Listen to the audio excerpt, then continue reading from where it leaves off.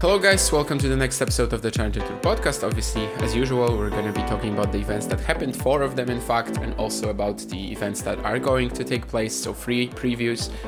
When it comes to when I'm recording this, basically just 2 hours after, maybe even less after the last Challenger final for this week finished. That was in Cherbourg. But anyway, let's just get down to business and let's just start by talking about the event in Manama, which was the biggest one we had last week, the Challenger 125 in Bahrain.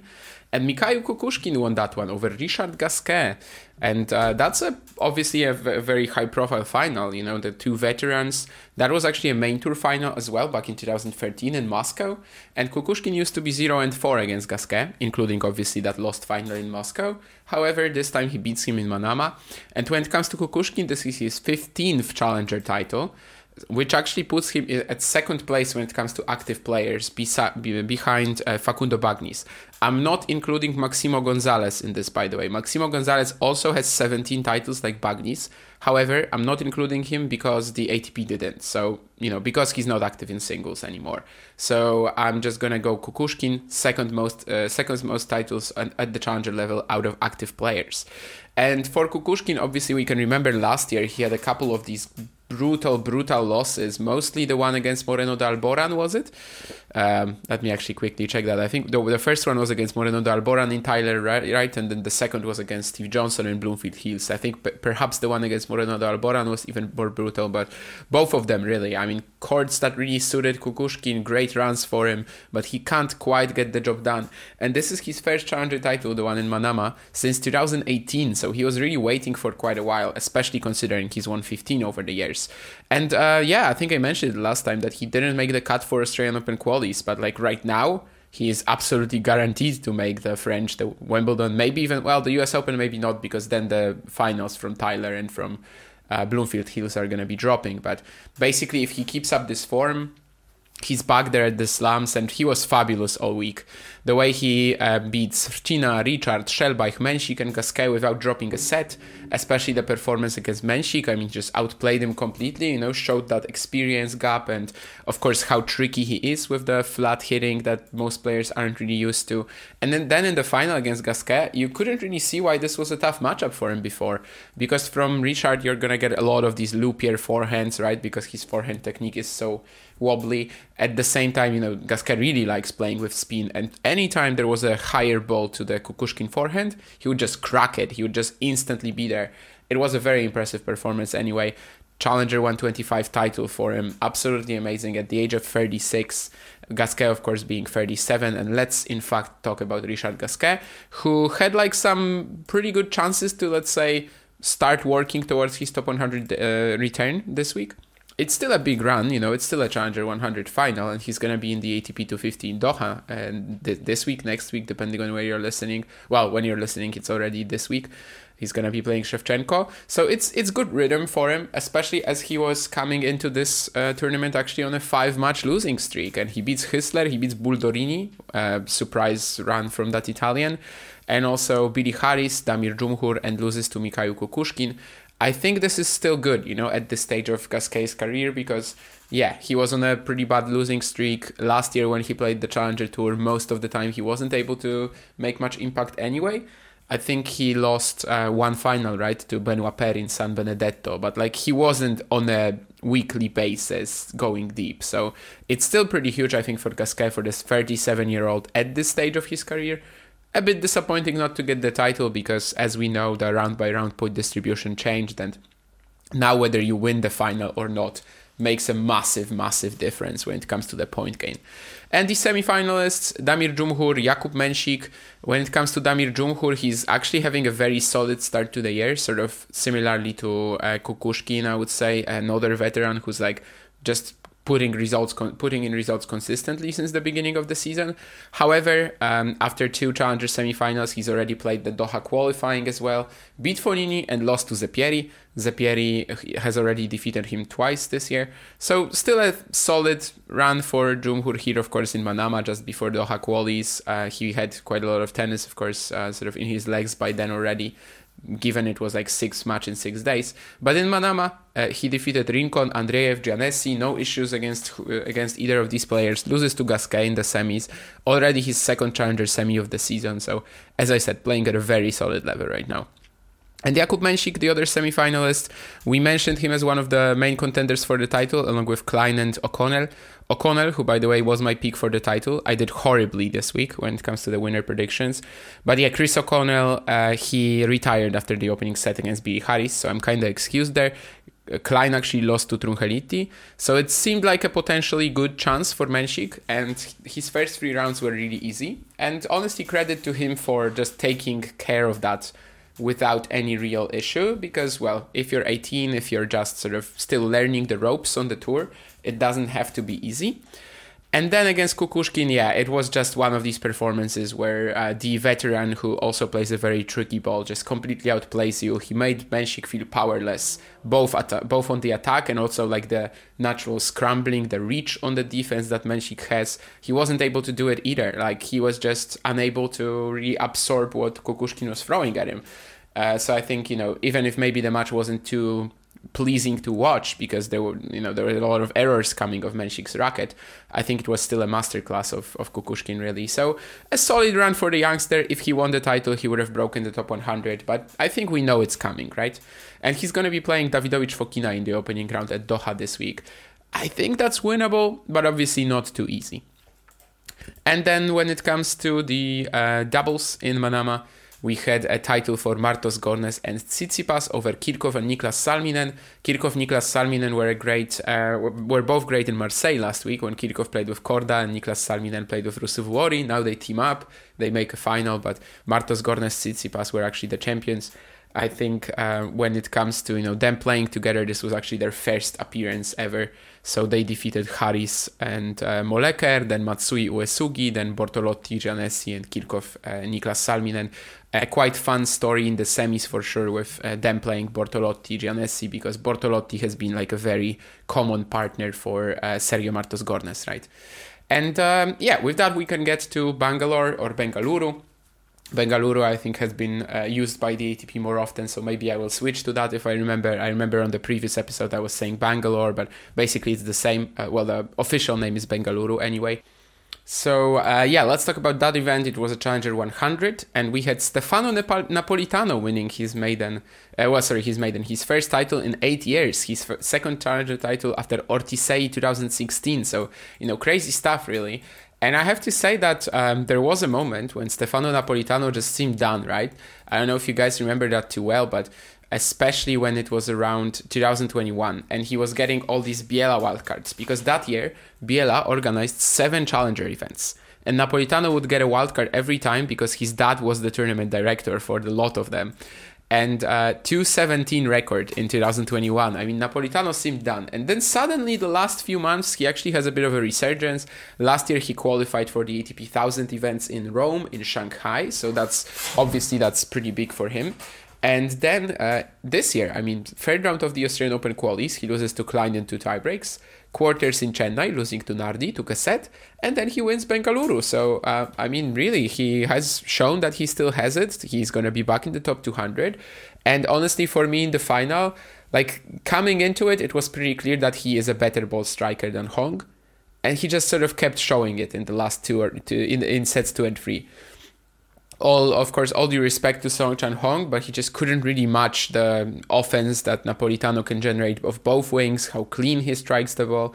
And it was a very nice week for Napolitano also in terms of just watchability and how he sort of reminded us, what sort of player he used to be and actually still is. The past few months he's really been quite solid, and I definitely have been appreciative of his game the last couple of months. Sweeney, Pospisil, Ekargui, Nagal, and Hong. These were the wins this week. Obviously, Nagal, the main one in the semis. Maybe we'll get to why and how when we're talking about Nagal, but still, fantastic run for Napolitano, who managed to claim the title in Bengaluru. And as I said, it's a big reward for him. After 8 years, he wins another Challenger title. Well, more like 7.5, given where Ortisei is in the season, but still 7.5 years. And he actually had a pretty poor finals record, like 1-5 or 1-6. So for that reason also it's pretty big. He was able to recover from a slow start and win the match. And Seong-chan Hong, as I said, the finalist, he was actually also in the final in Nonthaburi this year already. He's had a weird record this year, but it's actually 15-6 by now. So like he's putting in a lot of good results. And he lost in the first Nonthaburi event in the semis, then in the first round of the second event, then he made the final. Then he lost 2 matches at Davis Cup, but they were to Diallo and Pospisil, so, definitely excused there. And he makes another final, so that's 3 massive runs already on the Challenger Tour this year. And he beat Skulkate, Zakharov, Ramanathan in this great quarterfinal, and also Roca Bataya in the semis. Perhaps not the strongest of runs, but I guess that's kind of what we expect from Seong-chan Hong, right? That when the draw slightly opens up at one of these hardcourt events, probably he's going to be there to capitalize on that. And in fact, of course, he is already a challenger champion from 2022 in Matsuyama. I think last year he also had a final sort of like towards... or was it not a final? No, maybe it was just a few semifinals. I don't think he had a final, but he had a few semifinals. So we sort of expect that from Seong-chan Hong, but still for him to make 3 major runs like this in the first 2 months of the year, this is the best start he's ever had. So let's see how he keeps going with that. This was also a week in Bengaluru where I saw an interview with him that was done. Let me tell you the guy's name, because why not? From Haresh Ramhandani, who did this article on him on Sportskida, and basically Seong-chan Hong was talking about his military duty that they have in South Korea. So the thing is that in South Korea, I think you are not really like strictly limited to a certain time frame, but you need to do like 1.5 years until you're 28. So basically for Seong-chan Hong, this is coming. He's 26. And apparently at the end of this year, he's going to have to go. So, he's going to get the call up. He's going to enroll in the South Korean army. So basically, this is sort of his, year where he can just really go at it, go for broke.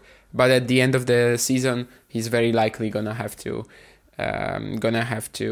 be drafted.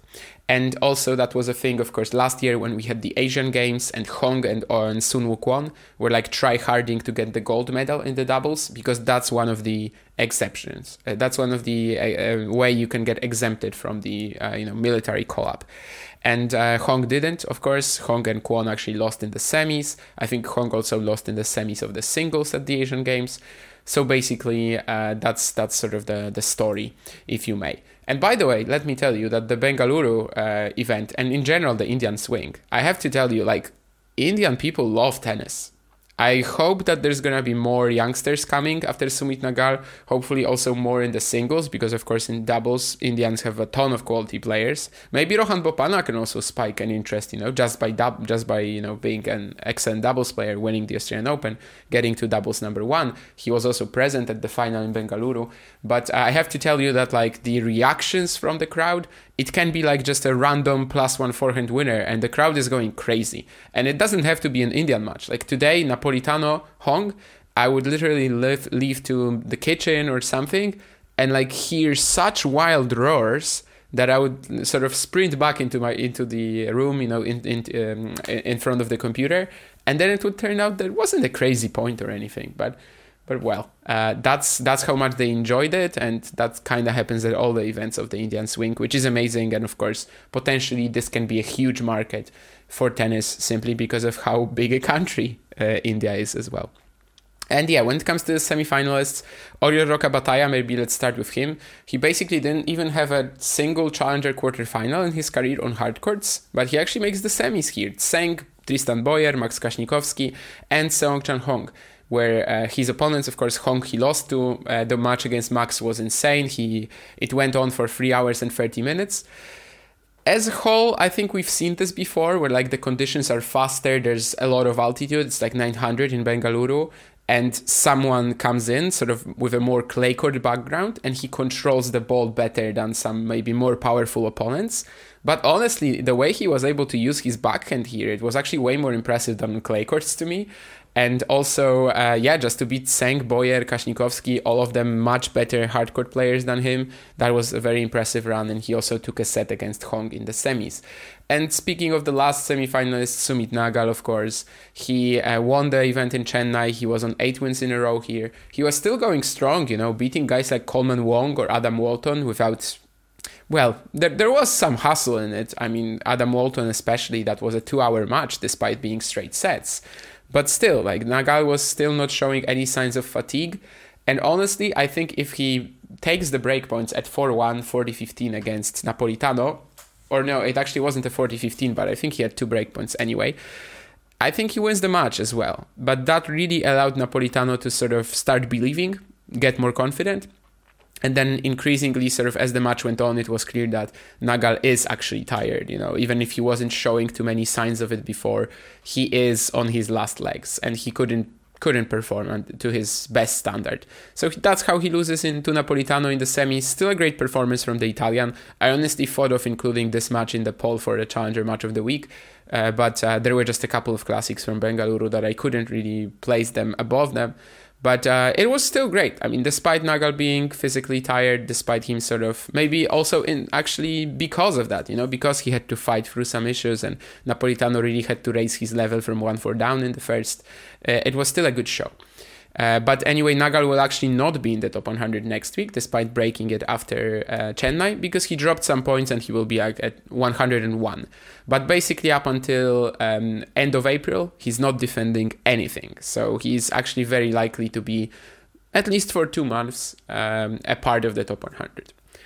And then when it comes to, my winner pick was Luca Nardi, whom I tried again. Of course, he lost in the final of Chennai to Sumit Nagal, but this time he was, compared to Sumit, he was incredibly tired from the get-go, really. He almost lost to Dana Dead in the opening round, and then he lost to Ramkumar Ramanathan in the second round. Ramanathan having a very nice sort of vintage round, but still, Nardi's legs just weren't really cooperating this week. And then when it comes to the doubles, we had a title for the aforementioned Ramkumar Ramanathan alongside Sakev Meneni.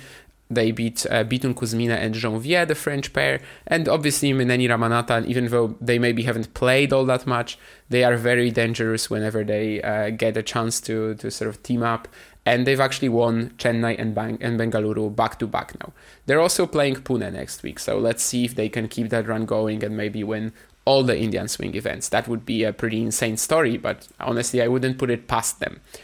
And then when it comes to Cherbourg, that's the third event we had, Challenger 75, and Zsombor Piros wins his 5th Challenger title there, beating Matteo Martino.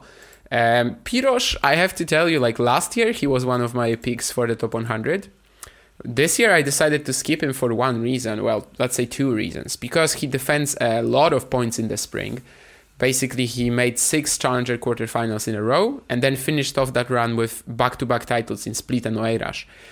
And the thing is that I don't really know if he can survive that, if he can survive all these points dropping off, because he was awful in the second half of last year.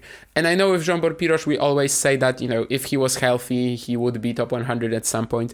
I still think that, his ceiling to me is definitely top 100. Maybe it's not very deep inside the top 100, but I think he's had the top 100 quality ever since he improved, let's say, second half of 2021, when he really added a lot more pop to his game.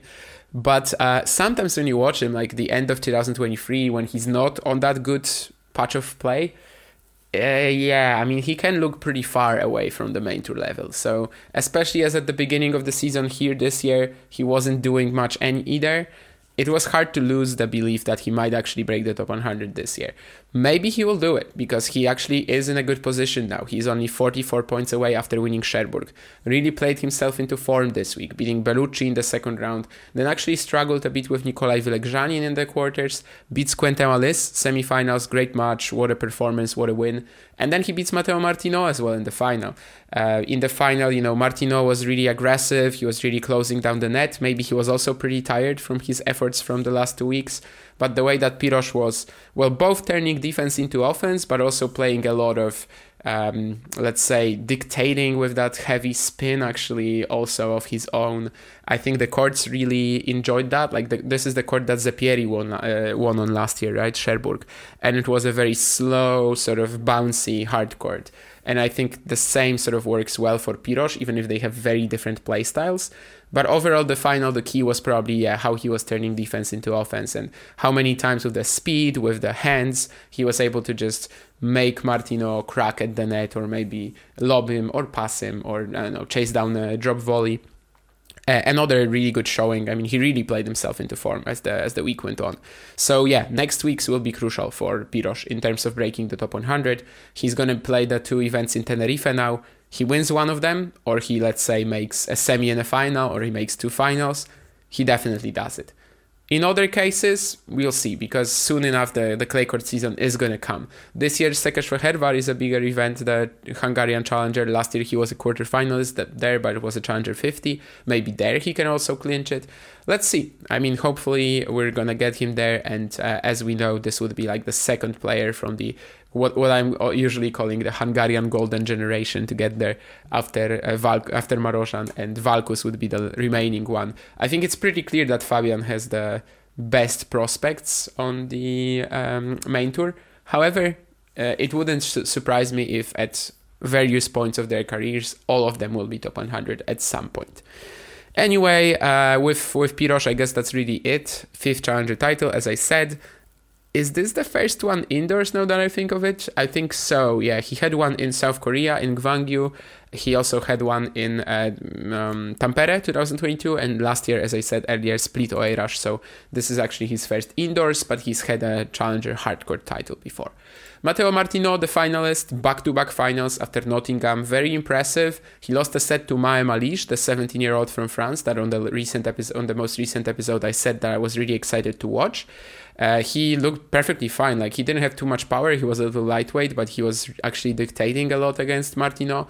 Then Martino beats Per, Kakhmazov, Hertz really plays himself into form as well. Sort of, I know he had the form already, but like after dropping a set to Malish, sort of the tougher the opposition got, Martino was only defeating them, maybe not cleaner, but like just still comfortably, despite the level of the opposition, rising.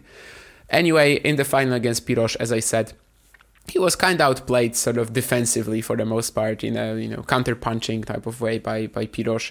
But certainly still an amazing start to the year for Martino, just like Song Chan-hong has 3 deep challenger runs by now. He actually has the same semi-final and 2 finals. So really impressive stuff, and he's going to be, I would assume, making Roland Garros qualifying on his own ranking. And then the other, the first semi-finalist, let's maybe start with Quentin Wallis, even though he wasn't the bigger story this week. Quentin Wallis beat Galarneau, Nav, Droguet, loses to Piros. He kind of needed that. As we know, Alice hasn't been getting too many wins the last couple of months, maybe even like half a year already. He's definitely not where we thought he would be when he had a very good start to the 2023 season. However, of course, French indoor challengers, this is something he enjoys. This is something he's picked up a lot of titles at. Hopefully, there's going to be more big runs for him coming as well. When it comes to Cherbourg itself, he beat Galarneau. I already mentioned who he beat. But yeah, losing to Piros in a high-quality semi, not the end of the world for him. Definitely not. And Michael Hertz, the Belgian semi-finalist, 29 years old already, but this was like one of his best career runs, I would say. And I think we can easily say that, yeah, because he beat Ote, Nakashima, and Layal in a row. And honestly, that Nakashima win in the second round, like that's only really matched by the Bonzi one from 2 years ago to me, when he beat Ben Bonzi in Pozo Blanco or Segovia, one of these Spanish hardcore challengers in the summer. That was a very, also, to me, that was a very similar display. Just very aggressive, taking the down the line opportunities, closing down the net, just not giving the high-class opponent too much of a chance, really. And also with the way he was serving. Obviously, we have been saying that a lot this year, that Brandon Nakashima is so tough to beat at the challenger level. So posting a win like this over him, that's absolutely massive for Hertz. And he also scored a couple of other very good wins. Layal, Ote. I thought he has a very real chance at Martino as well. Eventually, the French player was able to claim it in 2 sets. 7-5, 6-4 though. It was a decent match. It definitely wasn't too lopsided, I think. And then when it comes to the doubles, or actually, sorry, who was my pick for the title? And my pick for the title was Brandon Nakashima, yes. So obviously he lost to Hertz. It was a big upset. I can't be too disappointed with that. I was more so impressed with the Belgians' performance rather than disappointed with my pick or disappointed with Brandon. We're going to see Brandon in Po. I mean, personally, I kind of thought that after all of these runs that he had at the beginning of the season, he might just fall back, get back to the States and, sort of hit the tour again in like Acapulco, Indian Wells, Miami. But he remains in Europe. He wants to play these 2 more challengers. Well, 1 more by now. I don't know if I like that decision, but we'll see how much fire he has in Po. Anyway, we're going to get to that, of course, because he is one of the main favorites in Po. But when it comes to the doubles in Cherbourg, and we had a title for Goldhoff and Trotter, so the former college duo which won Cleveland 2 weeks ago. So after Cleveland, they flew over to the States and they win Cherbourg. This is now 7 wins in a row for them. Was the draw particularly tough here? I mean, Acerik and Harrison? I think that's a pretty big win. In the final, they had to play Ryan Neubauer and Niklas Schell. Niklas is his name, I think. Yeah, Niklas Schell.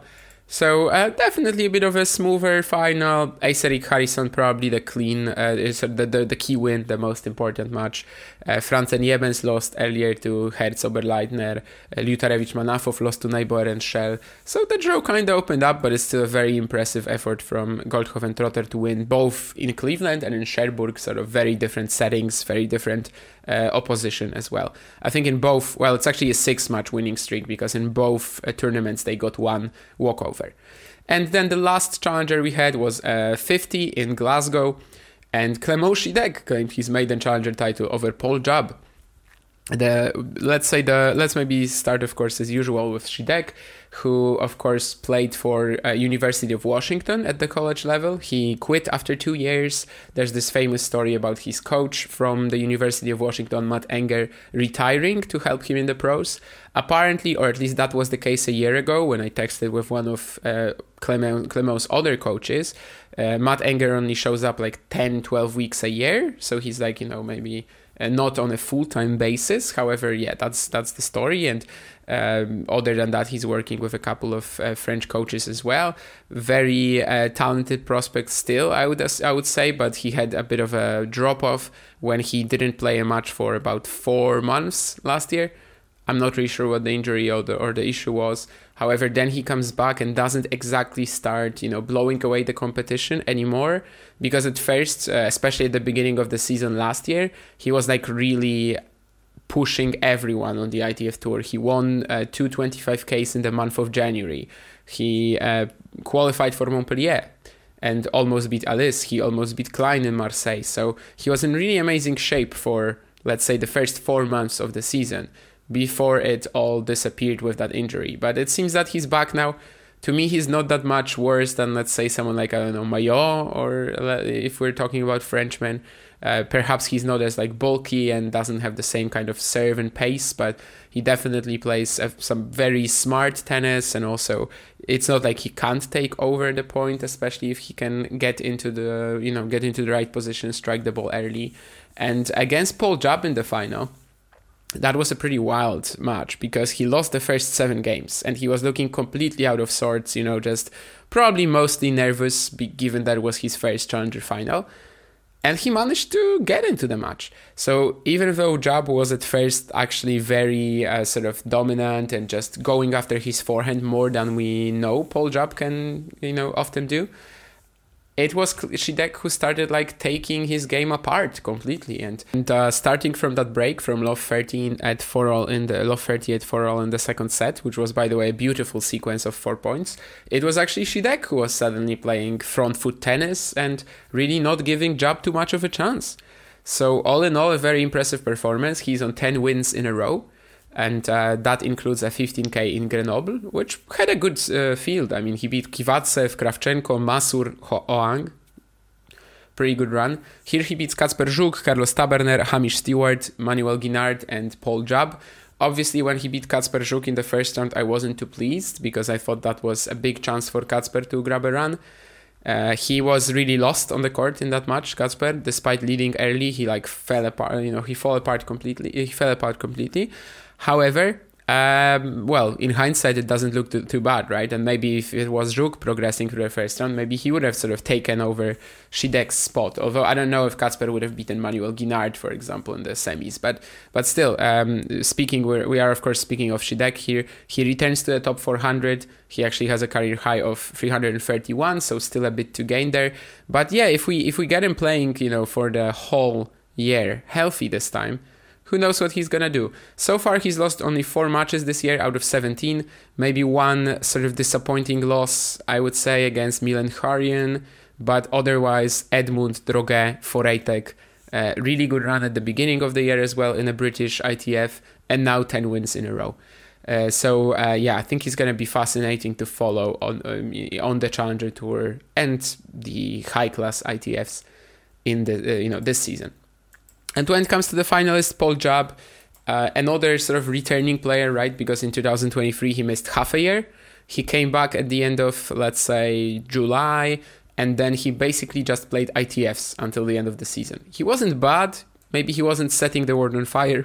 At the end of the year, he claimed, in December already, he claimed a 15K title in Ceuta, one of these Spanish enclaves in Africa.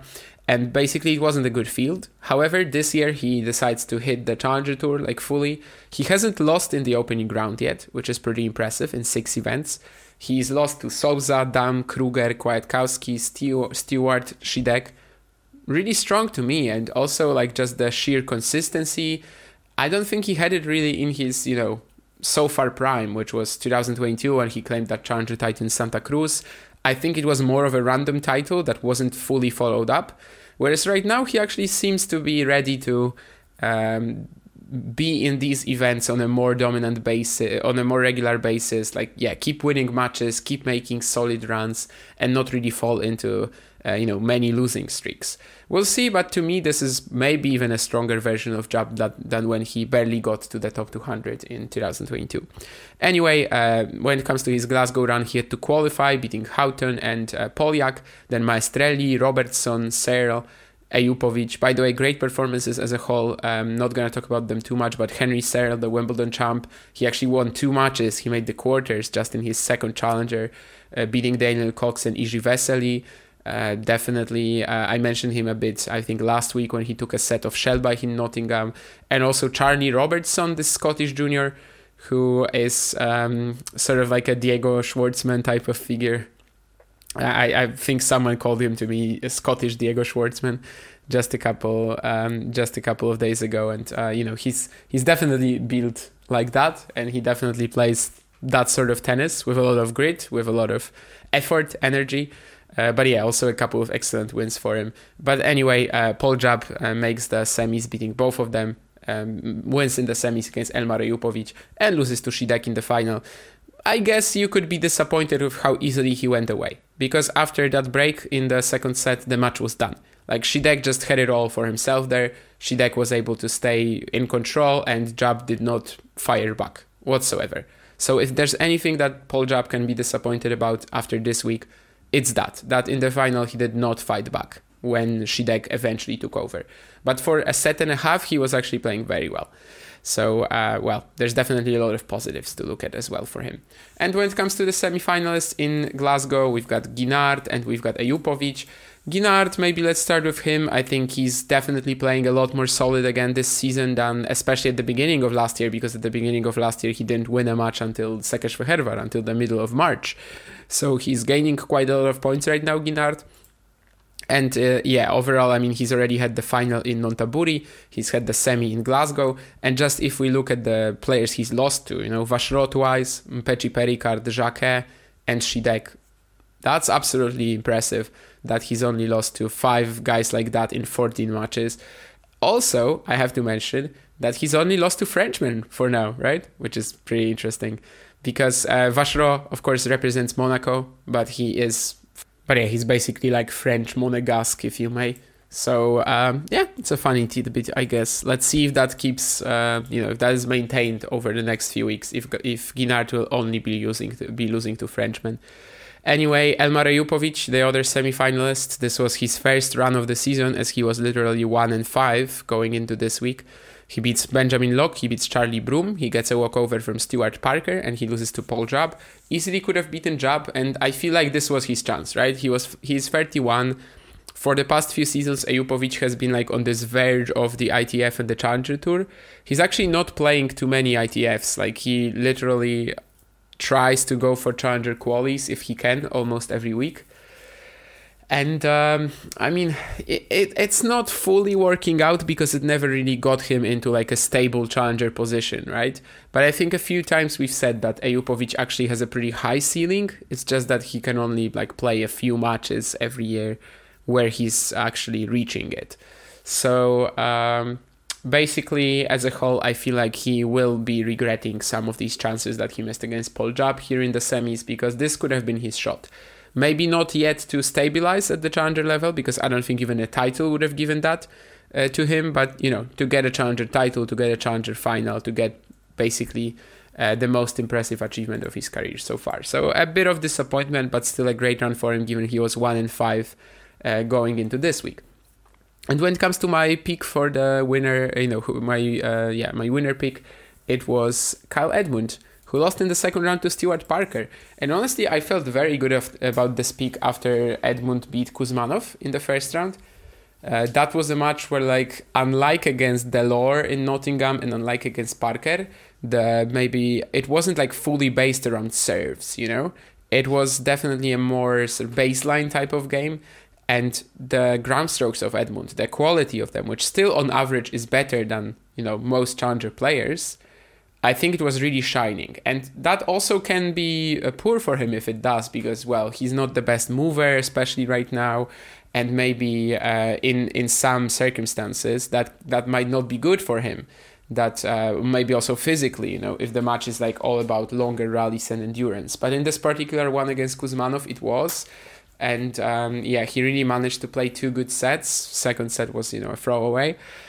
And I thought that was going to work out, you know, for me. I thought that Edmund was going to go deep. But he actually loses to Stuart Parker, who had this insane serving performance. Like, he was unbreakable. He won over 90% of his first serve points. I think he had 16 aces. He was unplayable. And, like, once again, second week in a row, Kyle Edmund loses in a serve fest, in a serve botting contest, essentially. Just like against Joris Delors in the first round in Nottingham, which is an interesting sort of thing to look at going forward, right? When it comes to how Edmund will be progressing. And with that, we can get to match and upset of the week. When it comes to match of the week, as usual, I put out the poll on Twitter. It's been there for like 3 hours, I guess, for now, so we might get a bit of a clue as to what will win it. So far, it's Shelby over Fonini leading. I wasn't even sure if to include that, because when there's 4 events and you can only have 4 options in the poll on Twitter, I wasn't really sure if to even go for Shelby Fonini, because the third set was horrible.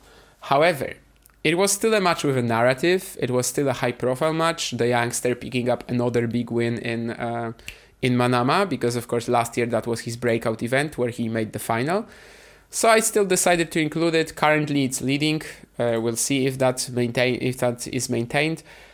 I'm actually gonna go for something that I probably didn't even include in the poll. Yeah, I'm gonna go for Roka Bataya over Kashnikovsky in Bengaluru. That was 3 hours and 30 minutes. It's a discussion whether this was better than Hong or Ramanathan. I don't know. A lot of people have suggested to me throughout the week that Hong Ramanathan was the better match.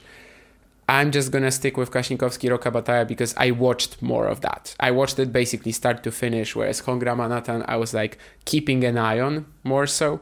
But I think these 2 classics from Bengaluru, I think that was what, you know, the peak of the Challenger Tour last week in terms of drama, entertainment, and also quality. So basically one of these 2 quarterfinals is my pick for match of the week. I'm going with Kashnikovsky Roka Bataya because I simply watched more of it. And then when it comes to upset, Let's see if we had anything crazy. We had that Buldorini guy in Manama, whom I already mentioned, and he beat Peniston at like crazy odds in the first round, but it was via retirement. He had a couple of good upsets in the qualifying, but maybe let's forget about them sort of. Also, the opponents weren't even that tough. It was just that Buldorini was such a bit of a random player at this level, really. I think Trungeliti over Klein, yeah, it's a serious case. Even though Marco took a set of him at the Australian Open, you still sort of expected better maybe from the Slovak. Ramanathan over Nardi, given how Nardi performed against Adet, did not surprise me really. Ekargui over Ajdukovic, I don't think that was big because Duje can lose to anyone when he has a bad day, right? Like it's just the style of play plus the sort of mental aspect. At the same time, Pirosh over Alice, that was already pretty big. Hertz over Nakashima, though, yeah, I think we have to go for that. Vilek Janin over Dam, I saw that was some crazy odds as well. You can kind of argue whether Martin Dam should be that big a favorite against anyone at the challenger level. I would say no. However, yeah, I still expected him to pull through, obviously, despite his, also like a serve-body playstyle. Ejupovic over Broom, I don't think it's that huge, no. So basically, let's go with Hertz over Nakashima, right? Just the fact of how tough Brandon has been to beat and how like almost every challenger player gets overwhelmed by his weight of shot, by his weaponry.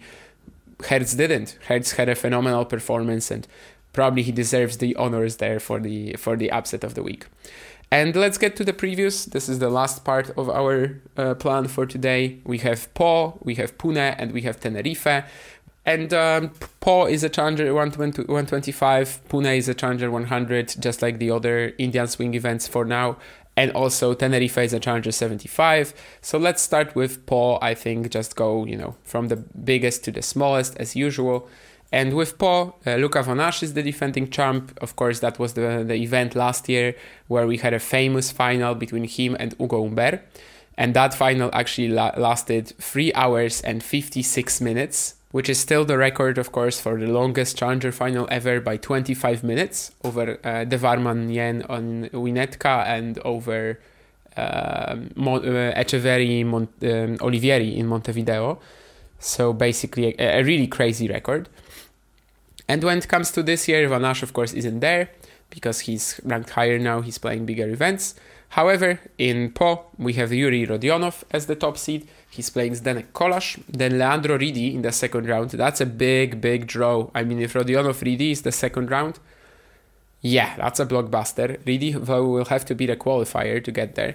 Lloyd Harris plays Dino Prismic. I love this first round as well. Let's see if Prismic can sort of, after that big Australian Open showing, especially in terms of how he played against Novak, not the actual points or the round he got, but in terms of that, like whether he can actually get to, start putting in, points, runs, results very consistently on the Challenger Tour. Last week, of course, he lost in Rotterdam to David Goffin in a tight match in Rotterdam. He saved a match point, I think, in the second set tiebreak, which was crazy, or maybe even a few match points, but then ended up falling apart physically in the third. We also have Escoffier against Maillot, lots of Frenchmen obviously in this draw. Fourth seed is Grégoire Barrère, always dangerous in these indoor events. He plays a qualifier. Shidek with a special exempt can play a qualifier. Kyle Edmund is here as well with a wildcard playing Titouan Droguet. And then Quentin Alice, fifth seed, plays Charlie Camus. So we might get Edmund Alice in the second round too. Great first round, another one is Goffin Herbert. We've got Bellucci against Martineau. Again, Martineau, this time, he gets in with a special wildcard, with a special exempt. So he might be making 3 finals in a row, who knows. We've also got Brandon Nakashima here, and he faces Joris Delors in the first round. So it's tough. I mean, it's not going to be easy for Brandon here. And then you have Ivan Gakov playing a qualifier there. And the very bottom section is Benoit Paire against Jan Choinski. Otto Virtanen plays a qualifier. Hies Brouwer plays Luca Pouille with a wildcard. And Arthur Rinderknecht is the second seed facing a qualifier as well. When it comes to that qualifying, I think we've had some results coming in today already. Marc Lyall has actually lost the first set to James Kent Trotter the moment I'm speaking about this, so that's gonna be wild if he's gonna lose there. Lyall being pretty high ranked for challenger qualifying, but that's the reality of this draw of how strong it is. Anyway, when it comes to some other threats, Lamazine is there. Ricardas Berankis won his first round today. Let's see if Egor Gerasimov maybe can pull off something. Obviously, he's had a few rounds recently. And the Nottingham semi-finalist, or sorry, not Nottingham, but Sherbrooke semi-finalist, Michal Herz, is also here playing Kenny de Schepper. The moment I'm talking about this match actually hasn't started yet. So there's a few threats in the qualies. So, for example, if we're already sort of thinking of Rodionov Ridi round 2, maybe we should sort of stop for now and maybe someone can actually threaten the Swiss. However, who am I picking for the title here? And I'm really trying not to go Brandon Nakashima, but I think I might have to. He's playing Joris Delors in the first round. Yes, that's tough. Also, he lost in Sherbrooke. In Sherbrooke. I don't know if he's really going to be like so hungry for it right now, because he's really given himself that challenger points cushion already. Like, he could really hit the main tour anytime now. And I kind of feel like the drive, the hunger might not be there. But at the same time, I will feel really stupid if Nakashima wins this title and I didn't pick him. Because, yeah, I mean, he's probably the most informed player here. I wonder if Rinderknecht can pull it off. I've picked him before this year. He lost to Herbert, I think, there at that event that Herbert won. But, yeah, I think Rinderknecht is also a very real pick here. He plays Brouwer in the second round or Puyi. That's good for him, I think. And the third round, Per, Choinski, Virtanen. You know what? No, I'm going to switch it. I'm going to go with Rinderknecht. Obviously, it would be lovely if we get a Nakashima Rinderknecht semi. But yeah, I'm going to try Artur Rinderknecht. He has an easier quarter, and that's why I'm going to go for him. I also don't think he's as reliable as Brandon, but, well, you can't always get what you want. You can't have everything. Alice, Barrer, that's a very tough quarter, also because there's Shidek, there's Edmund in there, there's Droguet even. Well, Droguet maybe not that much of a threat. And the first quarter, when you have Rodionov Ridi, round 2 potentially, I don't want to touch it at all. So yeah, I'm going with Rinderknecht. I think the other pick is Nakashima mostly. And I'm just going to try Artur because he has an easier quarter to me. And that's kind of provided that Virtanen doesn't peak. But you will see, I mean, how often that happens. Recently, outside Davis Cup, not too often for sure. And then let's go to Pune, the Challenger 100, which is, of course, the third event of the Indian swing. This year lasting 4. But last year it was the last one and Marks Purcell won it. So he is the defending champion, even though, of course, he's not here. But last year had that insane run of winning 3 challengers in a row in India. Anyway, when it comes to this week, we have Sumit Nagal again playing it and being the top seed. He faces Yus Su. There's Niki Kalianda Punacha facing Goncalo Oliveira. It's interesting that we haven't seen him in these Indian events before, I think. I mean, not before, as his whole career, but like the past couple of weeks. But yeah, I guess he was in Manama last week, losing to Fatic. Only 5 matches so far this year, which Oliveira must be very... it must be very weird for him, right? Because he usually plays 50 weeks a year and basically last year played like 120 matches. Anyway, Seongchan Hong plays Max Kaśnikowski. That's a great first round. Maxime Janvier against Dane Sweeney. I like that one too. If Janvier can sort of bring himself to actually, do something this year, because I think he's 0-7 by now, although he had 3 match points against Ramkumar Ramanathan and he also made the doubles final, so maybe some good times are coming for him. Valentin Vachereau is the 4th seed playing a qualifier, and then Blancanor Skulkate. Then you also have qualifier against Kwako and Sekulic against Shchina, another amazing first round if Sekulic delivers. Again, lately it hasn't been working out for him. Federico Gallo, 8th seed, plays Mukund Sasi Kumar. Then you have Coleman Wong against the qualifier. Tunglin Wu against Oncleon. Adam Walton, who made the quarters and lost to Nagal last week, playing a qualifier. So this is a strong section too. You've got Wong and Walton, the 2 guys that lost to Nagal last week. And in the very bottom quarter, the very bottom section, you've got Oliver Crawford as the 6th seed playing a qualifier. Then Napolitano plays Ramanathan. Big one. And also Boyer Rocabataya, a rematch for last week, where Boyer probably will be a bit disappointed that he lost despite Rocabataya's run. So Ajdukovic can play them in the second round as well against the qualifier. I think this is the least lopsided of the draws in the Indian swing so far. I think the quality has sort of gotten stronger as time progresses. Also, we have Benjamin Bonzi in the qualifying. He is the top seed. He obviously could have been easily in the main draw here. He could have been one of the...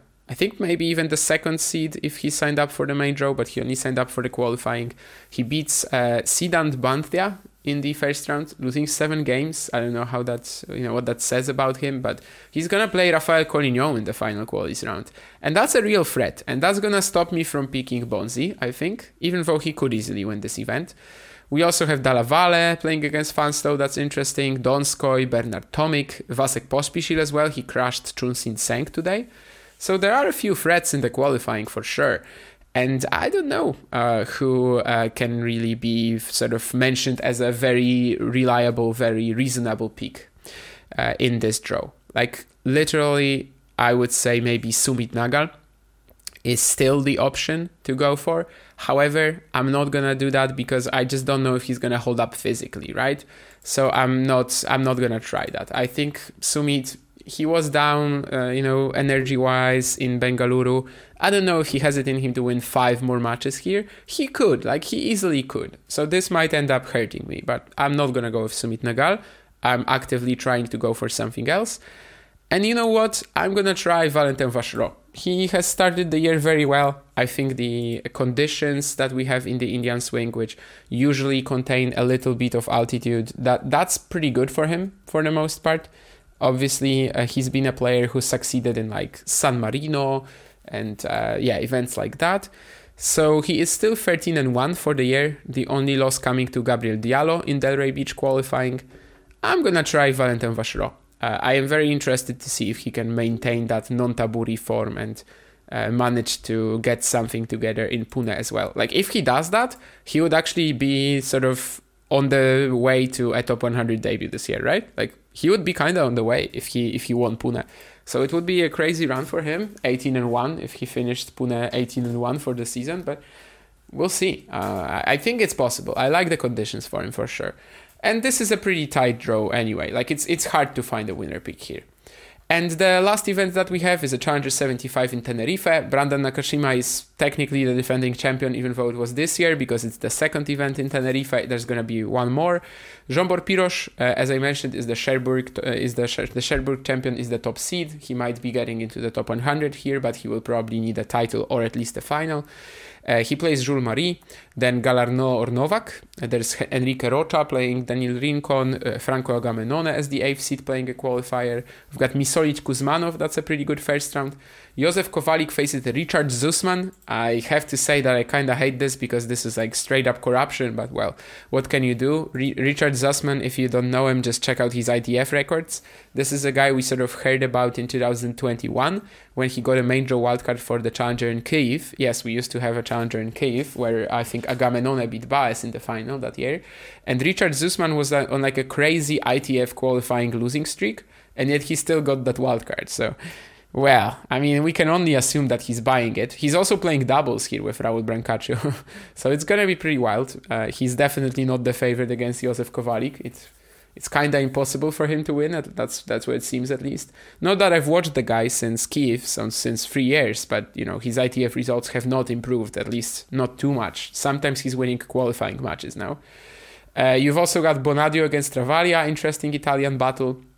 And Neumeier against Ivashka. A lot of Italians here, but as you guys probably remember, this is the event that is organized by an Italian corporation in Tenerife, so that's why they often show up here. They sometimes even get wildcards. Rodriguez Taverna against Landaluce. Landaluce, by the way, just won a 25k this week, which was actually a pretty impressive field. I think he crushed Sultanov in the final. Who else did he beat? There was an impressive win there somewhere that I'm now forgetting, and I wanted to give you that. It was... well, maybe not impressive as a whole, but the whole field, if you look at it, Valle, Dominguez, Fomin, Araujo. Obviously, he had to lose to... he lost to Brandon Nakashima in Tenerife, but it was a very tight match. So I still think that Landaluce might make a big leap this year.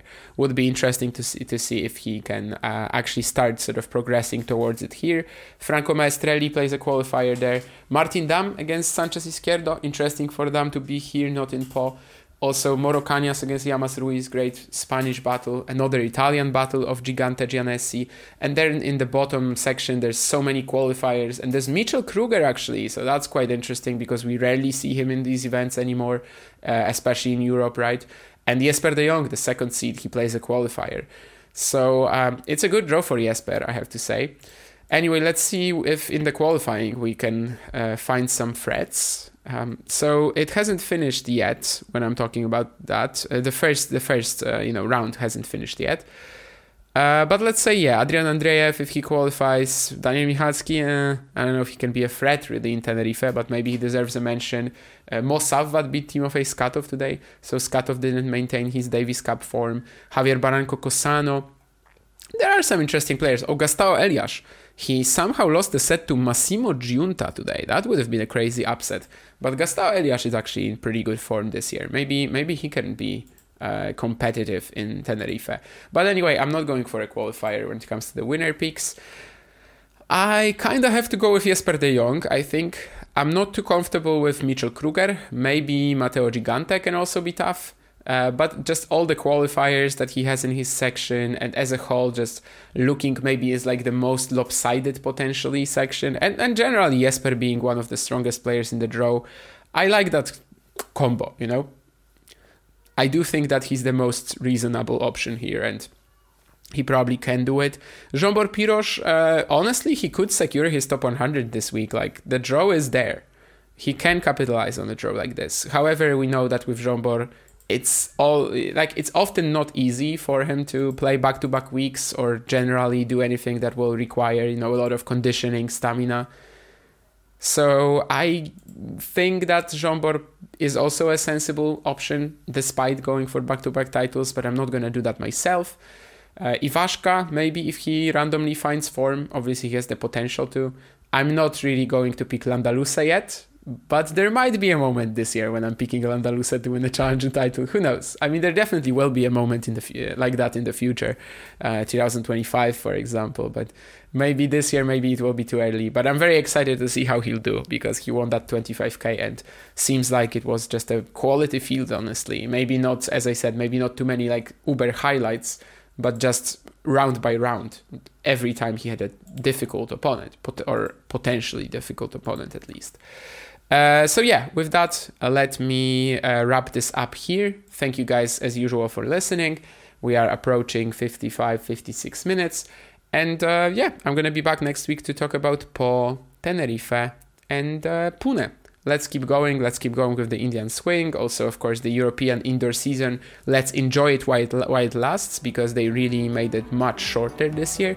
So there's only like a couple more weeks coming, really, or maybe 3 more weeks coming. And let's keep tuning into Challenger Tennis, and I'll see you guys next time.